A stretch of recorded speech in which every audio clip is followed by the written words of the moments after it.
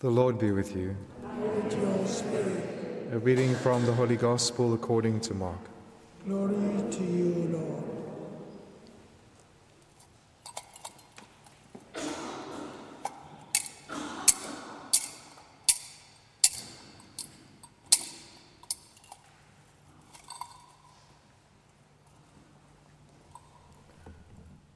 After John was arrested, Jesus came to Galilee preaching the gospel of God and saying, "The time is fulfilled, and the kingdom of God is at hand.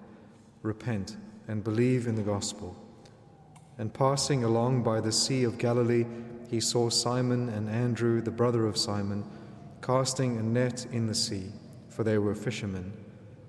And Jesus said to them, "Follow me, and I will make you become fishers of men." And immediately they left their nets and followed him. And going on a little farther, he saw James the son of Zebedee and John his brother, who were in their boat mending their nets.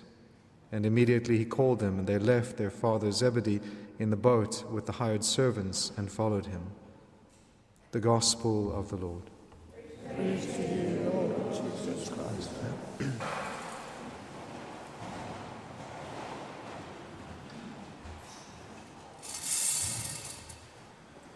So today we celebrate the Sunday of the Word of God, and this was a recently instituted feast in the church. And so we, in the beginning of, at least very early on in ordinary time, we turn our minds and our hearts to the power of God's Word. And so what we have in the readings are many different aspects of the Word of God. We have what is essential to its content, what the information that it gives us.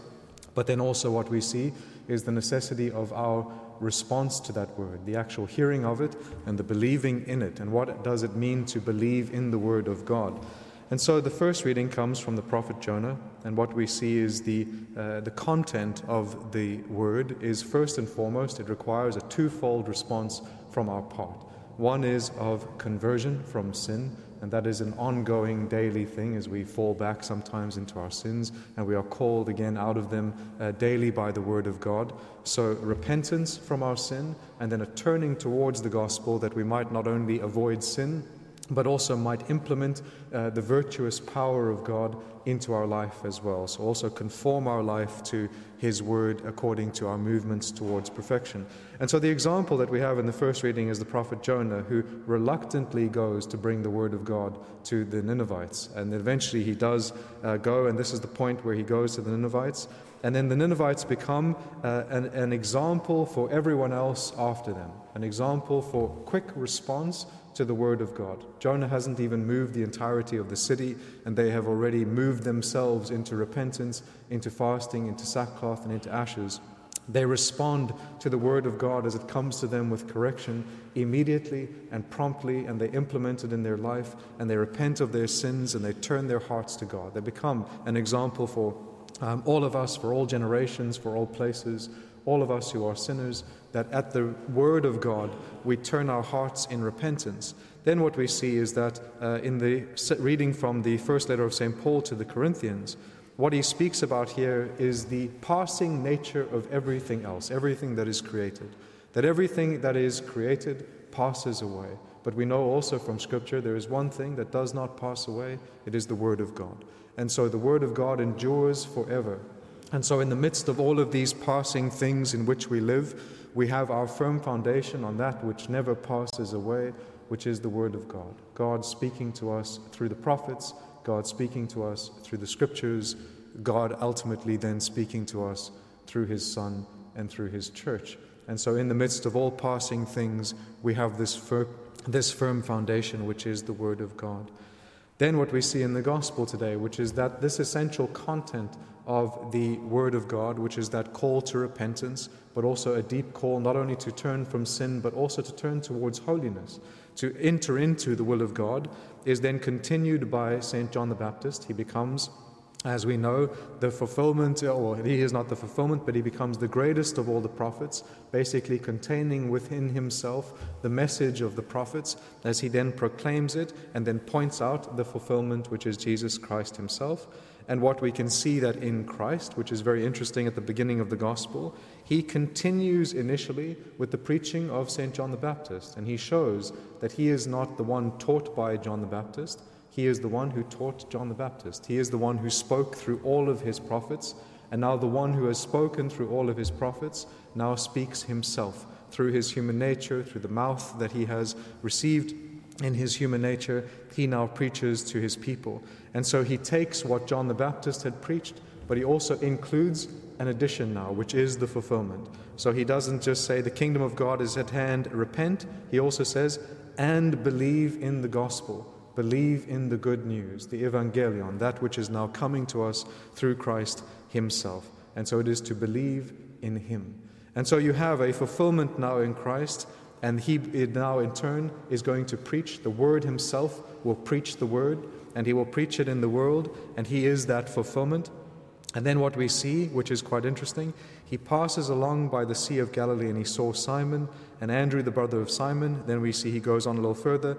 He sees James and John, and he calls them to himself so that they might become fishers of men. Now this is very interesting because in the prophet Jeremiah, in chapter 16, if you go to chapter 16, you can read it later. I think it's around verse 16. The Lord speaks about specifically calling his people back to himself, especially those who have gone up into the northern regions. And so we know from the history of God's people that there was a division within God's people where you had 10 tribes went north and the remaining 2 tribes stayed in Jerusalem. And so the prophet Jeremiah speaks about God who will now bring his people back, those who have moved into the north. We know that after those tribes moved into the north, they were also scattered even further under the Assyrians and under the Babylonians. And so you have this exile of God's people, where now the Lord promises that he will bring them back. And the way in which the Lord says in Jeremiah how he will bring his people back, he says, I will send for fishers and they will catch you. I will send for hunters and they will go hunting for you. And so what you see here now is a fulfillment of what was spoken through the prophet Jeremiah. Jesus now comes into the northern region, which is Galilee, which all the tribes have been scattered to, where his people have been scattered, where they have been mixed in amongst all of the other cultures and religions, and now he's going to call them back. And so he sends for fishers of men. And that's what happens. He now sees Peter and Andrew, he sees James and John, and he sends for them. And sending for them, as he says, come to me, follow me. And in that way, what he does is he calls them to himself and he makes them these fishers of his people, those who will go out and catch his people who have been caught up in their sin. And so what the prophet Jeremiah says is that even in the clefts of the rock, God will find you. Meaning even in all of the places where you've tried to hide yourself sometimes in your shame and your sin, God will find you. And he will find you through these fishers of men that he forms in his presence, that he forms by means of his word, and that he forms in discipleship. And that is what we are all invited into. We have all been, in a very real sense, caught up by the fishers of men, which is the work that is continued through the Church of God. And under that work, we have all been caught up by his word. His word becomes this mighty net which comes out to catch us. And we are caught up from our sin, but taken up to God in his mercy. And so his word becomes this mighty net to catch us, to draw us to himself, so that we also might become disciples. And in becoming disciples, we commit ourselves to his word, to learn from it, that we also might then be formed as fishers of men, that we also might be formed as those mighty kind of hunters of God, who go out hunting for those, in a very real sense, who have been caught up in their sin and who are looking for the Savior. And so we bring to the world that which we have received, which is the Word himself, as he has spoken to us through the prophets and the scriptures, and then as he remains with us in the Blessed Sacrament. And so we give thanks today for the Word of God, him himself, but also the Scriptures, in the way he speaks to us daily.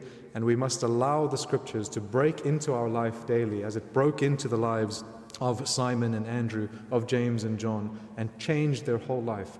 So also we have that opportunity open to us every day, so long as we actually open the covers of that book that sits in our house, and we actually read the Word and allow the Word to impact us and to catch us as it should. Amen. Amen.